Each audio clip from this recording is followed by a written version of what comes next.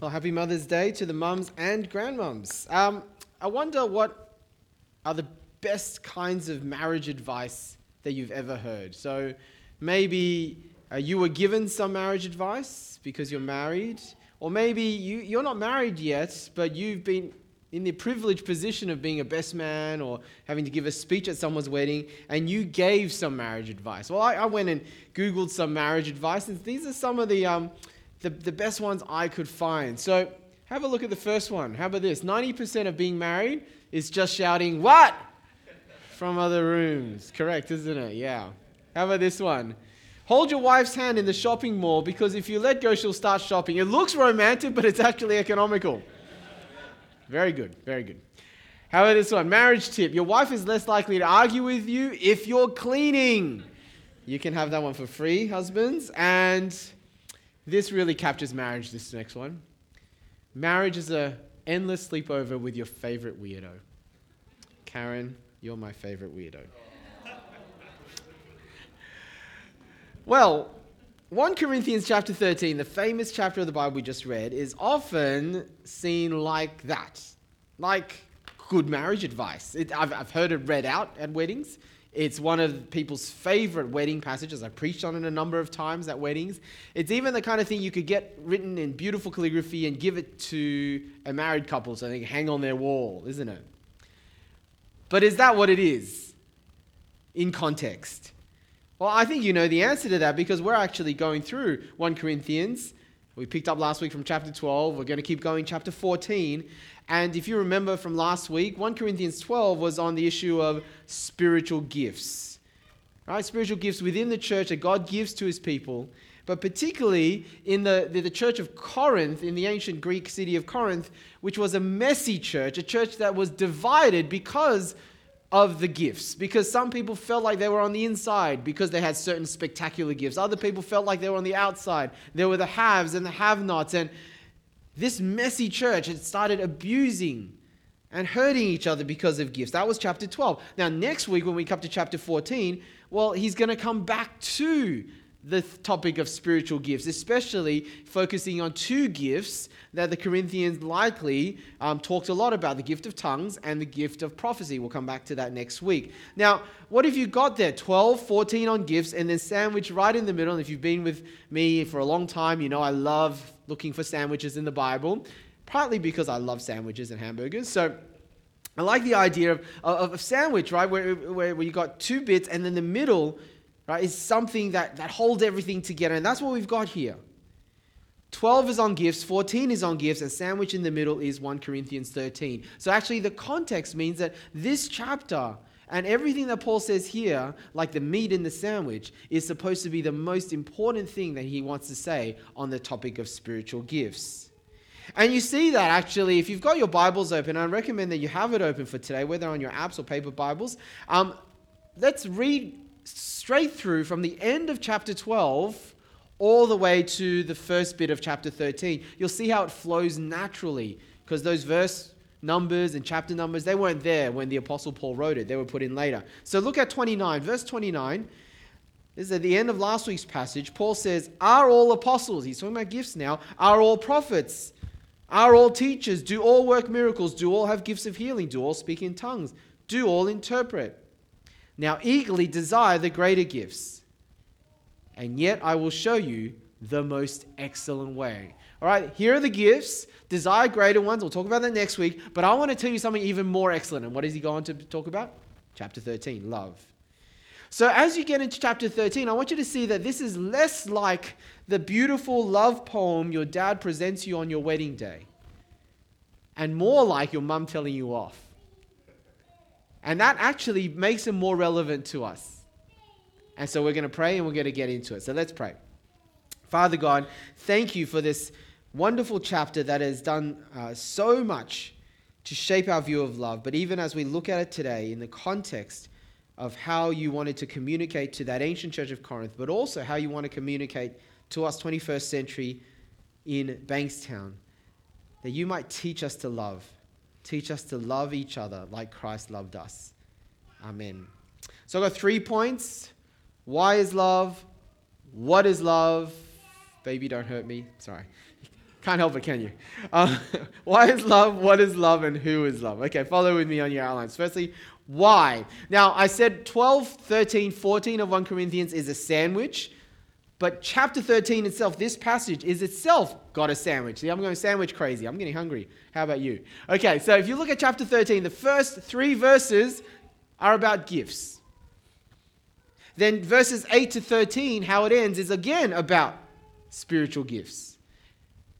So you got 2 pieces of bread, and at the middle, once again, the most important part, verses 4 to 7, describes what love is. That's the center. So we've got, even in chapter 13, a sandwich structure. And so what I want to do in this first point is tackle the bookends first. Tackle the bread, and then we'll come in point 2 to the center. Right, remember chapter 12, verse 31, he ends chapter 12 with, I will show you the most excellent way. So we want to ask ourselves the question, why is love the most excellent way? Why is it more excellent than gifts? Gifts are wonderful. It builds the body of Christ. Some of them are downright spectacular. But he says, no, love is the most excellent way. Why is that? Number 1, a person with gifts but no love is nothing. And that's the first piece of bread, verses 1 to 3. Let me read it again. If I speak in the tongues of men or of angels, but don't have love, I am only a resounding gong or a clanging cymbal. If I have the gift of prophecy and can fathom all mysteries and all knowledge, and if I have a faith that can move mountains but don't have love, I am nothing. If I give all I possess to the poor and give over my body to hardship that I may boast, but do not have love, I gain nothing. Now you see what he's doing there. Paul, the writer, he takes some of the most extraordinary examples of supernatural gifts, tongues, prophecy, faith, and then he puts them on steroids. All right, so you got that one. The first one, tongues, the ability to speak in unknown languages. And he says, even if you can speak of unknown languages, not just of people, human languages, but of angelic languages, right, on steroids. What about prophecy? Even if you have such an amazing gift of prophecy, and I call it the Doctor Strange level of prophecy. If you know Avengers, Doctor Strange saw how many futures? 14,605,000 futures. If you don't know what I'm talking about, sorry. And go and see Avengers. If you have Doctor Strange level of prophecy or faith, look at this one. Supernatural faith. Faith that can move mountains. I got a friend who's working as a civil engineer on the M5 project. He wishes he had faith like that. Because it'd be so much easier. Right? Even if you have gifts of that level. And then verse 3, he goes on to not just gifts, but Christian commitment, sacrifice. And he puts them on steroids. So you've got generosity at Mother Teresa level. If you give your body to hardship, literally it's give over your body. I think he means here martyrdom. He means death. Older translations, your body is burnt in the flames. You completely give it all. All of these, individually, all put together, without love, what's it like? Well, that super duper, supercharged gift of tongues. Being able to speak in human or even angelic tongues. Without love, this is what it sounds like, Paul says.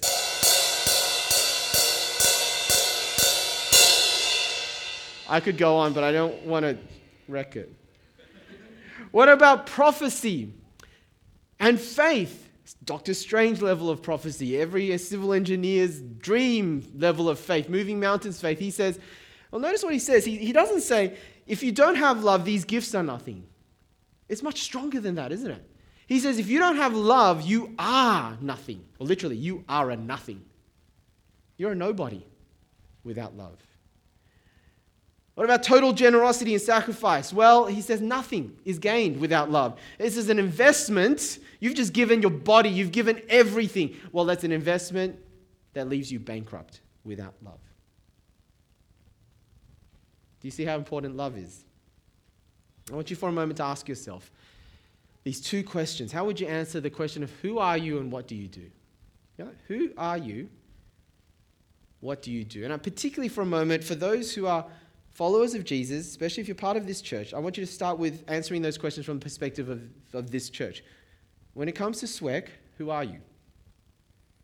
For some, naturally you'll say, and you'll know, you're a leader in some sort of sense. CG leader, a music leader.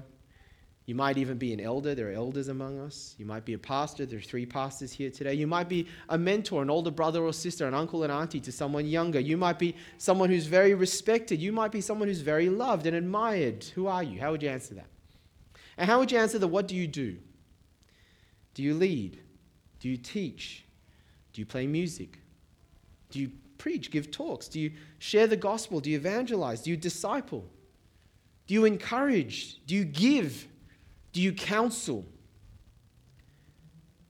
Without love, however you answer those 2 questions, who you are and what you do, is, in the words of Macbeth, full of sound and fury, signifying nothing. That's what he's saying. Now, if this is what it's like within the church as a follower of Jesus, how much more so if you want to take those 2 questions and apply outside of the church? See, how would you answer the who you are, what you do in the world outside? Whether it's your career, whether it's your achievements, whether it's your family, your home, whatever it is, how would you answer that? Who are you? What do you do? Well, without love, if it was even possible, without love outside of the church, you're even more of a nothing. You gain even less.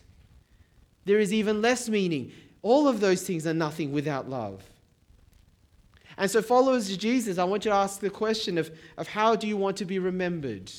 How do you want to be remembered? What kind of legacy do you want to leave? Do you want people to be able to say about you that you were a great what? Leader, you were a great pastor, you were a great musician, you were a great friend? They're all good things. But wouldn't you want most of all, because of this chapter, for people to be able to say, you were great at loving? That's what we should be most ambitious about. That's the most excellent way. Right? Because gifts without love is nothing. But the next one, love lasts forever, gifts don't. And remember that's the other side of the sandwich structure, the bottom piece of bread. So verse 8 to 13, let me read it again. Love never fails, but where there are prophecies, they will cease. Where there are tongues, they will be stilled. Where there is knowledge, it will pass away. For we know in part and we prophesy in part, but when completeness comes, what's in part disappears. When I was a child, I talked like a child, I thought like a child, I reasoned like a child.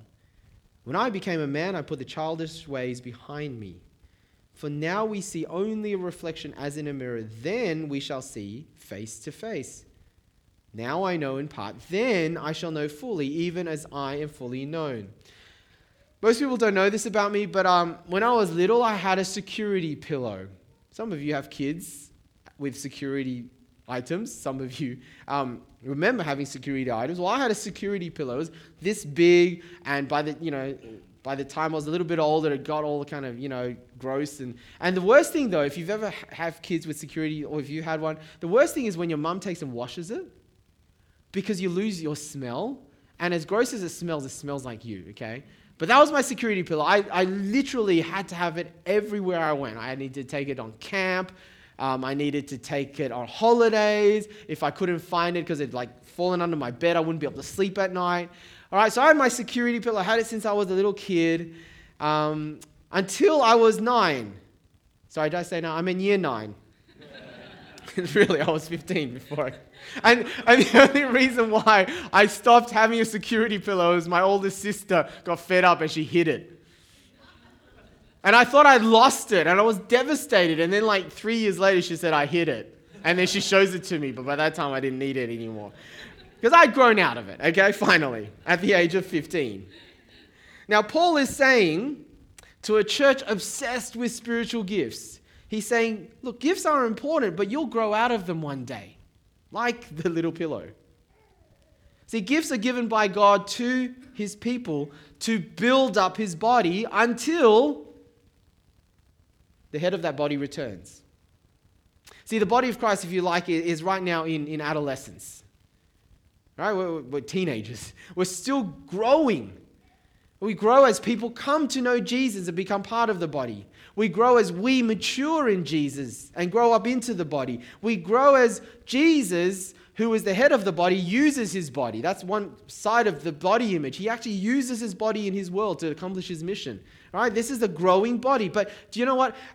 At the end of all things, when Jesus returns to judge, adolescence is over. Because the body will be fully adult. Because Jesus will have had his full people by then. And they will have been made fully mature by then. And his body's task on earth will have been completed by then. And when that day comes, you see, God is saying, time to throw out the little pillow. Grow up. Spiritual gifts are important, but they're not forever. And his point is, love, though, is forever. That's why it's the most excellent way. Love is better than gifts because love will last into eternity. And even alongside the other two things that will last into eternity, faith will always need to exercise faith into eternity. Hope, our hope will always be in God and his glory into eternity. So faith, hope, and love, that kind of three. Right? But even out of those three, it says in verse 13, love is still the greatest. And I think it's because you can say God is love in a way you can't say God is faith or God is hope. Love is really right at the heart of God. And because God is eternal, love is eternal. You see what I mean? Okay, so that's point one. Very simply, that's the two sides of the bread. Let's get to the meat now. My second point, what is it? What is love? Okay, before we get into verses 4 to 7, which really are those famous verses, love is patient, love is kind, they describe what love looks like. You'll notice he actually doesn't define love. And we almost always assume we know what love means. And certainly verses 4 to 7 help clarify what love means. But I thought I'll have a stab at a definition before we go on. Okay, so here is a working definition based on the Bible, especially this chapter, of what you could say love is. This is my definition, not a biblical one. So, do take it with a grain of salt. If I had to put it in one sentence, I would say something like this. Love is a turning towards someone to sacrificially seek their good. Love is a turning towards someone to sacrificially seek their good. I chose the words carefully, even though it sounds a little bit clumsy, for a reason. Most people think they know what love means. But most people outside of the church, if you ask them what is love, they'll probably say, babe, they will say, sorry, that just keeps coming back, a stupid song. They'll probably think that love is primarily an emotion, right? Love is an emotion. So you can fall into love. You can fall out of love. Now, Christians often will react to that by saying, no, that's not biblical love. Biblical love is not an emotion, it's an action. Yeah, you've heard that before? It's a choice. It's not an emotion. You may not even feel love, but you can still act lovingly. Now, I wonder if you've heard that before. Now, I understand that reaction, but I think I've got problems with it. And one of the problems is chapter 13, verse 3. Did you see that? Paul says, you can give all you have to the poor. You can sacrifice your body even to the flames, but have no love. What's giving? What's sacrificing? Aren't they actions? See, it's possible to act and have no love, which means that yes, while love is more than emotions, there has got to be more than just actions as well, yeah? So that's why I've defined it as love is a turning towards someone. It's trying to capture something that, yes, it's not just feelings and emotions because it involves your entire person. You've got to turn towards someone. It includes your emotions. There's got to be an affective, a heart element to love at some point, but it can't just be about emotions. And it is a choice because you have to choose to turn towards someone, but you can't just love begrudgingly. So I will act out of love for you, but I'll do it out of gritted teeth. You know, kids that do that, they obey you. And it's like, okay, Mom, I'll do that. I'll clean my room. But they don't actually want to do it. Well, that's not love. Right? Because you can do all these actions but have no love. So you've got to choose to turn towards someone with your whole being. So that's why I've defined it that way. And the heart of love, the second half, is it's a self-sacrifice. It's love at the heart of it is me for you. See, the opposite of love isn't hate. I think we know that. But in fact, the opposite of love isn't even indifference. You've heard that? The opposite of love isn't hate, it's indifference. Well, no, I think I want to say from this passage, the opposite of love is selfishness. See, love is me for you. Selfishness is you for me. So let's now unpack verses 4 to 7. I think we can put it in 5 groups, yeah? So let's go through them group by group. Firstly, love is patient. Love is kind. They're two sides of the same coin. Patience is, particularly here, not just patient in situations, it's particularly patience with people. And people who are difficult. People who annoy you. People who may be even nasty to you. And we all have people like that in our lives. Patience means you keep bearing up. Even though you want to complain. Even though you want to get angry. Even though you want to take revenge. You bear up patiently. That's what it's talking about. Now, I do want to make a note here. This is not the case if you are being abused. Because abuse means that your life, your health, physical or mental, or sometimes both, is in danger. I don't think in those cases it means just put up with it. Some people use that, and I think that's wrong. Okay, but in non-abusive situations, patience is actually bearing up. And then kindness is the other side of the coin. It's the more active side. So patience is bearing up. Kindness is reaching out. All right? Kindness is that through my words and deeds, I can still show you compassion and mercy and grace, even though you annoy me or bug me or have wronged me. That's patience and kindness. And love is patient. Love is kind. Look at the next 3. That's the next group. Not envious, not boastful, not proud. So love doesn't envy. Love doesn't look up to others and wish you had what they had. Right? It's called envy or jealousy similarly. Over their successes, over their things. Love doesn't look up and wish that you had what they had and are jealous of them. Love doesn't also look down on others and think, well, I'm so much better. Now, you can express that verbally through boasting, or you can express it in attitude through pride or being proud. Looking up or looking down, that's not love. Now, you might think they're very opposite, right? But actually, there's something in common. Envy, looking up, and boasting or pride, looking down, has something in common. What do they have in common? They're both cases are, they come about because you're comparing, right? Because you're looking sideways. They're both motivated ultimately because you feel insecure about yourself. Isn't that true? They're both motivated by insecurity, envy or boasting, jealousy or pride. See, the genuinely secure person has no reason to envy or boast because you don't need to look sideways to compare.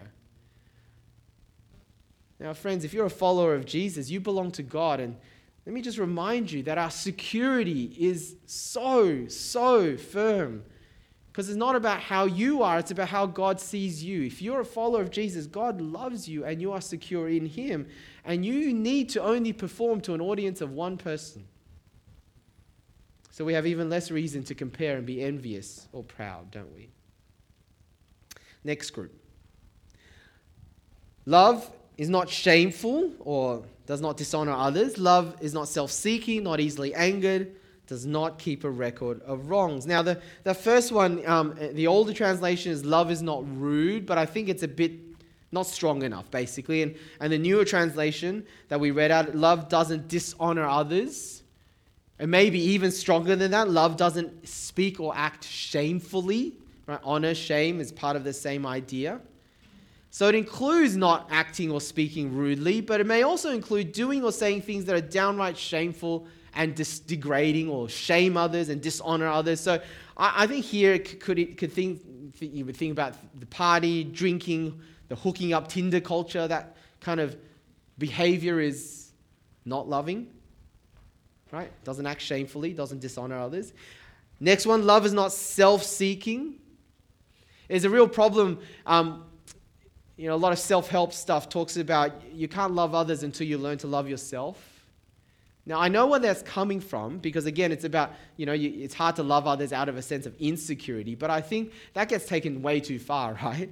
It's really quite dangerous when you say, I can't love you until I learn to love myself. I think we're pretty good at loving ourselves generally. And love is intrinsically not about loving yourself. It's about you before me. Love isn't easily angered. And love is not prickly. Love is not hypersensitive to every comment, everything that happens. You just get worked up easily. Love doesn't rage. Love keeps no record of wrongs. Love is willing to overlook small offenses. You don't have to give an account, confront every single small offense. Now, there are going to be offenses that really do hurt you. And in those cases, love will seek and turn towards the other person to reconcile. And when reconciliation happens, forgiveness happens, love will not keep tabs of that and keep on bringing it up again and again. The next group, love doesn't delight or rejoice, same word, rejoice not in wrongs, but rejoices in the truth instead. Now, this is a great reminder that love both avoids the wrong and embraces the right. Okay? You can't love just by not doing certain things, because there's certainly a lot of negatives here. Right? Don't do this, don't do this, don't do this. But that in itself isn't love. Love has to actively turn towards someone to sacrificially pursue their good. Definition, remember that. But also reminds us that sin is always unloving. Right? The wrong is always unloving. Even private sins. See, some of us think, well, this doesn't hurt anyone. Right? So I've cheated on my taxes. That doesn't hurt anyone. So I look at some pornography sometimes. It doesn't hurt anyone. It's a private sin. Well, the Bible says there's no such thing as an unloving sin, as a loving sin. All sin, public or private, directly or indirectly, will impact someone. All sin is unloving. All wrong is unloving. But the flip side is also true. All righteous acts, all truth is always loving, even private righteousness. And then the last group, always protects, love always trusts, love always hopes, love always perseveres. Of course, the repeated word is the word always. It comes back to the first idea that love is patient. Love doesn't give in. Love doesn't give up. Love has stickability. Or, really popular word nowadays, resilience. Love is resilient. And that's important for us to hear, right? Because we live in a world of instant gratification, where relationships sort of come and go, social media, very superficial friendships. We need to hear and apply this. Love is resilient. Love persists. Love follows through. See, love is mostly not a short-term project, which is a great reminder on Mother's Day, right? Any mum who only plans to love a child for a year, or even 10 years. That's a long time, 10 years. But if you only plan to love your child until age 10, well, you're not going to be much of a mum, are you? Right? Motherhood, we all know instinctively, is a lifelong project. Well, love is no short-term project either. And so to my final point, who is love? You see, I wonder if you could replace verses 4 to 7, the word love, with your name, and would it still be true? So have a look at that list again. And just in your head, replace the word love with your name. Pete is patient. Pete is kind. Pete does not envy, does not boast, is not... you tried doing that? You wouldn't get very far, would you? I know I don't. Is this you? But even more importantly, remember the context. Paul writes these things about love because, well, quite frankly, the church in Corinth was the exact opposite of this list. I'll just really quickly go through them, because when it comes to patience and kindness, well, the Corinthians were very impatient and unkind. And if you remember, last year we did chapter 11 on the Lord's Supper. They were so impatient and so unkind. Even at the Lord's Supper, there's one thing that they're supposed to show love and kindness and patience and wait for each other and show unity. Messed it up. The Corinthians were envious. They were boastful. They were proud, especially when it came to spiritual gifts. The Corinthians behaved rudely, but also dishonorably and shamefully, especially when it came to sex. They were full of self-seeking behavior when it came to food sacrificed to idols. That's back in chapter 8 and 9. They're easily angered. They kept records of wrongs, so much so that they even took each other to court. Brothers and sisters in Christ suing each other. They rejoiced in wrongs. And they didn't rejoice in truth. Now we see that back in chapter 5, there was a case of incest. And rather than condemning this horrible case of incest, they rejoiced in it. They gave up easily. They didn't persevere. They didn't always protect. They didn't trust. They didn't hope. See, Paul is saying to the Corinthians, love is everything you aren't.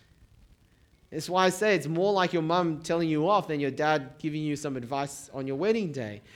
So I think with that in mind, we do need to think about not just us individually, can you put your name to it, but can we put our church's name to it? What part of this chapter do we need to apply to us at SWEC Bankstown?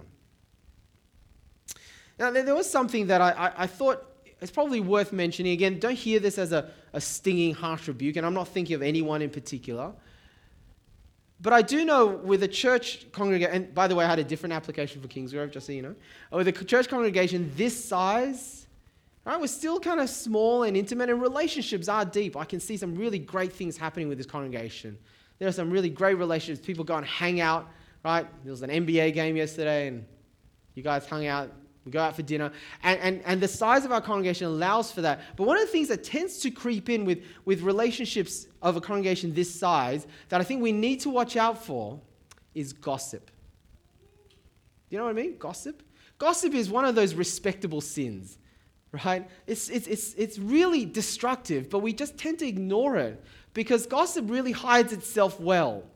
Because gossip often hides itself under concern, even hides itself under prayer points. I want to share with you a prayer point about.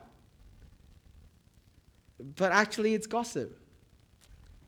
And gossip, when it comes back to you in an indirect way, can really be hurtful. I know some of you have been hurt by gossip, not necessarily here. Some of you have left churches because of gossip. Let's not carry it with us. A good rule of thumb is, would I be talking about this person that I'm talking about behind their back? Would I be saying the same things about them if they were right here with me? Would I be saying the same things in the same way? Because it's not just what you say, it's how you say it. You know what I mean? And if you can't answer yes, yes, yes, then don't say it. No matter how much you want to share that prayer point. And I think the deeper thing we do need to think about gossip is, why do we want to share this information? Like, deep down inside, is it really out of concern and love? Because I know when I gossip, often it's because there's a sinful desire I'm feeding. Often that sinful desire is power. Because information is powerful. You feel powerful when you've got information that other people don't have. Isn't that true? When you can say to someone, hey, I want, this person, I'm really concerned about them. You're not really, but being able to say that even gives you power. Maybe you're a leader. Maybe you have inside information that other people don't have. I feel like sometimes I gossip because it's power. Or sometimes I gossip because I didn't intend to gossip, but the person I'm talking to, well, somehow I look better in their eyes because I'm sharing this information. I don't know why sometimes. It may be vanity. I have this information. I'm just going to tell you. Didn't intend on telling you, but I'm just going to tell you because I have this information. Sometimes not motivated so much by power, but by vanity. I want you to think well of me, so I'm going to tell you this. You see? Have a think. When we feel like we can't help but talk about someone behind their back, what's it motivated by? And I think it's really important in a congregation like ours, this size, where there are close, intimate relationships. And a lot of gossip, I think, does happen not out of malice, but because we are close, that we've got to be really, really careful. Really careful. And it may be that you've gossiped about someone and you know it, and today you need to say sorry to them afterwards. Now, ultimately, love won't be perfectly seen in any single person here or any local church. You won't be able to substitute the word love with your name or your church's name and it still be 100% true. That's just impossible because there's only one name you could substitute the word love there with in verses 4 to 7, yeah? Jesus is patient. Jesus is kind. Jesus doesn't envy. Jesus is not boastful, is not proud. Jesus is not rude and shameful. Jesus is not self-seeking. Jesus is not easily angered or keeps a record of wrongs. Thank him for that. Jesus doesn't delight in evil but rejoices with the truth. Jesus always protects. Jesus always trusts. Jesus always hopes. He always perseveres. Jesus never fails. Isn't it wonderful that Jesus loves us like that? I read this once. I asked Jesus, "How much do you love me, Lord?" He said, "This much." And then he stretched out his arms and died. See, when it comes to turning towards someone to sacrificially seek their good, aren't you glad Jesus is like that? And Jesus has done that to you. Aren't you amazed that he loved you enough to go to the cross to pay for your sins? When the Bible says we really wanted nothing to do with him, but God demonstrates his own love for us in this. While we were still sinners, Christ died for us. And then when he forgave you, all of his anger against your sin is gone, wiped clean, and he keeps no record of wrongs. And he never fails you. And he will never leave you. And he will never forsake you. You see, until you are loved by Jesus like this and have swam in this love, there will always be limits to your love. Like there will always be limits to our patience, our kindness, our forgiveness, our tolerance, our joy, our seeking the good of others. You're going to reach a limit. See, I don't know if you know this, but people who aren't followers of Jesus also know how to love. Okay, love is not a uniquely Christian thing. It's just that love for most people who don't experience the love of Jesus is ultimately directed at those who are deserving, because that's natural. Or those who are lovable, or those who can earn your love later on. Even if they're not deserving yet, they will later on. But only those who are really loved by Jesus can supernaturally be able to grow to love like he did. No other religion teaches you to love your enemies. No other religion has someone who went to the cross for his enemies. There is a love that keeps on giving and keeps on sacrificing and expects nothing in return. That is a love that never fails. So, followers of Jesus, if you want to grow better at loving others, don't work out how to love yourself more. That's a dead end. You need to keep being loved by Jesus, delighting in, swimming in, indulging in, treasuring in his love, because that's the fuel you'll need. If you're not a follower of Jesus, well, he loves you like this. So are you willing to let him, to receive his love? And you can do that today. Why don't we pray? I'll get the band to get up and we'll get ready to sing. Our Lord Jesus, we thank you for the way you love us. And we are powerless to love like you love us until your love so overwhelms us that it overflows through us. So please do that in our lives, we pray. Amen.